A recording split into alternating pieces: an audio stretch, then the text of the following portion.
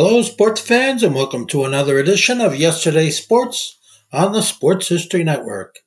And make sure to check out sportshistorynetwork.com/giveaways. I have two signed books I'm giving away.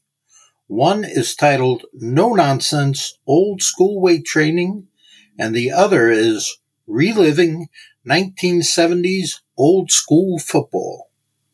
This podcast is part of the Sports History Network, your headquarters for the yesteryear of your favorite sport. You can learn more at sportshistorynetwork.com. Hello, sports fans, and welcome to another edition of Yesterday's Sports on the Sports History Network. Last week, we discussed Part 1 on the issue of concussions and CTE in the NFL. I offered some suggestions on how the NFL might reduce the number of concussions. Today, I will continue with Part 2. I will begin with a question. Is the NFL season too long? The NFL hierarchy keeps telling us that they are doing all they can to reduce concussions and injuries. But playing 21 games in one season, as the Rams and Bengals did last season, hardly seems like an intelligent way to reduce concussions and injuries. From 1947 to 1960, league teams played only 12 regular season games. The NFL expanded to 14 regular season games from 1961 to 1977. The same number played by teams in the old American Football League. From 1978 to 2020, the NFL had a 16-game regular season schedule. Before the 2021 season, the league voted to expand the number of regular season games from 16 to 17 games. What about postseason play?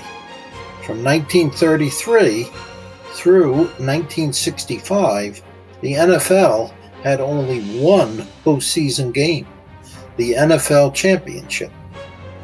During those 33 years, there were also 9 other playoff games, all tiebreaker contests. Then in 1966, the season ended with the usual NFL Championship game and the first Super Bowl. The AFL also had only one postseason game to determine the league champion. That changed in 1966 and 1967 with the Super Bowl. How many teams qualified for postseason play? In 1966, the NFL and AFL had 24 teams combined. Only 4 teams, that's 16.7%, qualified for postseason play. From 1967 to 1969, the NFL played 2 divisional playoff games in addition to the NFL Championship game and the Super Bowl. Then in 1968, the AFL had 1 divisional tiebreaker playoff game, the AFL Championship game, and the Super Bowl. The AFL expanded its postseason in 1969 to include 2 divisional playoff games, the AFL Championship and the Super Bowl. After the leagues merged in 1970, each conference, NFC and AFC, had 2 divisional playoffs and 1 championship game. That system continued through the 1977 season. In 1977, 28.6% of the league's teams qualified for the playoffs, and that seemed just right, in my opinion. But then, in 1978, 2 more postseason games were added, called wildcard games, which increased to 10 the number of playoff teams, 36% of the league teams. That postseason format continued through the 1989 season. From 1990 through 2019, the league added 2 more teams to the playoff bracket, which brought the playoff total to 43% of the franchises. More expansion came in 2020 when 2 more teams were added, upping postseason participation to 44%. So let's compare the total number of games played then and now. In 1960, the Green Bay Packers and Philadelphia Eagles went all the way to the NFL championship game. Philadelphia won, and each team played 13 games that season. By contrast, participants in this year's championship game, the Rams and Bengals, played 21 games each. That's a huge difference. To its credit, the NFL has decreased the number of preseason games to 3 from what had been 6 preseason games decades ago. Still, one could argue that most injuries didn't happen in preseason contests. After Joe Namath severely injured his knee in a 1971 preseason game, most coaches have kept their best players off the field for a good share of preseason games. While I do not doubt that the league is concerned about players' injuries, it also seems that the seemingly endless appetite for NFL football and the revenues that come with it has overreaching implications. It propels an ever-expanding season schedule, including creating more playoff opportunities for more teams, which adds to more teams playing more games. At issue is whether we've seen the last of regular season schedule expansion and growth in the number of playoff competitors. I recently watched the movie Concussion. There is no happy ending to this movie. It's unfortunate to see how many former players are suffering from CTE. While I can certainly sympathize with what they are going through, I don't think we can point all the blame at the NFL hierarchy. The NFL is a money-making machine, of that there is no doubt, and they should be doing all they can to help these players in need.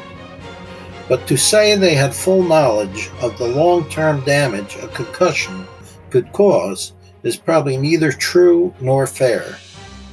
There were so many things that we as a society did not know years ago, or at the very least we ignored. If you were a 1970s kid, then you get what I'm saying. Safety was not something we thought about much. Football was no different. The head slap, spearing, the clothesline, the chop block, head hunting, cheap shots, and late hits were all commonplace in the NFL. No one knew or thought about the long-term effects or how they might suffer later in life. Can it be proven that head trauma was from football and football alone? It's hard for me to grasp that concept because it was unheard of years ago. I don't recall hearing former players complaining about severe headaches and memory loss. There may have been a few cases, but it was pretty rare. I remember when Roger Staubach and Al Toon retired from the NFL, due in part to concussions. But I never heard about the problem in youth or high school football. What has changed? Maybe it's just that we know so much more today than we did years ago. Some will say the players knew the risks they were taking. But did they really? Some say they were all well compensated for playing, and that's true. It's also true that some players blew their money on poor lifestyle choices and didn't invest wisely or prepare for life after football. But the fact remains that they put their bodies on the line, week after week, year after year, not only for the respective teams, but for the league too. You would think that the NFL, a multi-billion-dollar operation, would feel some obligation to assist these players, especially those suffering from CTE. This podcast is part of the Sports History Network, your headquarters for the yesteryear of your favorite sport. You can learn more at sportshistorynetwork.com.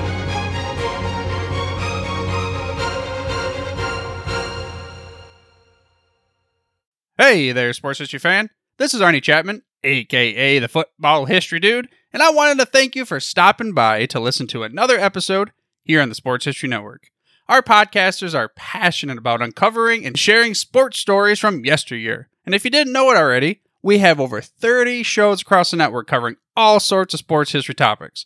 In fact, here's a glimpse into one of our awesome podcasts here on the network. Hello, football friends. This is Darren Hayes of the Pigskin Dispatch podcast, and I'd like to invite you to the portal of positive football history, Pigskin Dispatch and pigskindispatch.com. We talk about everything that centers around the game of American football, expert discussions, the origins of the games, the great players, teams, and coaches, and more, and some great guests and insights from experts. We have new episodes 3 to 4 times a week, and you can find us on sportshistorynetwork.com, pigskindispatch.com, or your favorite podcast provider.